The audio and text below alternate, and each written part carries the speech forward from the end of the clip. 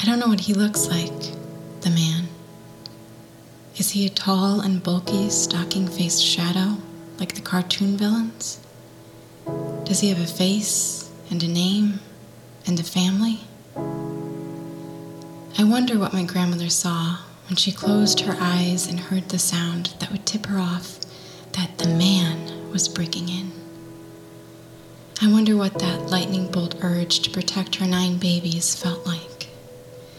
That spark of mental connection and instinct that shot her out from under a crocheted comforter and into the cold, dark hallway where she would summon her brood to her bedroom. The boys armed with baseball bats, the girls armed with hairspray, and the babies in arm, and all of them moving what furniture they could against the door. In the absence of one man, my grandmother feared another. Her husband, my papa, my mother's dad, worked overnight, first as a driver for Budweiser, delivering yeast to bakeries, then as a baker for one of the doughnut shops he delivered to, then as the manager of that doughnut shop. And by the time he owned the place, her kids were the men coming into the house late at night. Now grown up, those kids tell us kids their stories from childhood, recalling with laughter the nights they'd be awoken by a mother frantic with fear, scrambling to hide them for their lives. I've heard the tales for as long as I can remember, usually after a holiday meal around a dining room table the length of the room. I don't know how often this routine occurred. That's one detail that seems to have escaped the time capsule trauma sealed in their psyches. But it was enough to make an impression on them, and on us.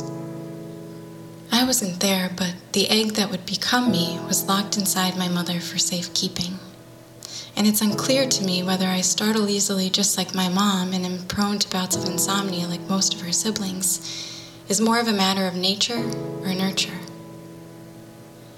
I wasn't there, but one of my favorite summertime games to play with the neighbor kids simulated a break-in. Someone would count down from 60 and then attempt to enter the home while the rest of us raced up and down cellar stairs, excitedly latching and deadbolting windows and doors to prevent the invasion. I wasn't there, but one stormy night on vacation, I made my cousin sleep with me on the floor of the bathroom connected to the bedroom we shared because I was convinced I heard a burglar stealing plates and silverware upstairs. In the morning, after shivering all night on cold tile with a hand towel for a blanket, we emerged to hear the adults talking about the remnants of last night's storm, a broken windchime, and blown over deck furniture. I wasn't there, but I felt the same terror my mother and my grandmother felt when Kev went away on a camping trip last year and I was home alone for 3 nights. That deep-seated, irrational fear cropped up inside me, and I just knew the man lurked outside. Hidden in the 3 acres of jungle that surrounded my house, his peering eyes watching, just waiting for the opportunity to break in. Every night as the sun set, the fear set in, and I found myself crouching beneath windows to move from one room to the next, wide awake in the middle of the night, imagining my exit strategy for each angle he could approach me from. And with the crack of first light every morning, I found myself relieved and full of gratitude to be spared another night. Last night, I dreamt I was looking out the attic window of a house when a car I didn't recognize pulled up. At first, I thought it strange. I don't remember expecting anyone, and I could swear I closed the front gate. Then it hit me. The man had finally done what 3 generations feared he'd do. I began to panic, and my first instinct was to run away, to try and find an escape or hiding spot. But then an awareness suddenly fell over me like a soft rain. This isn't real.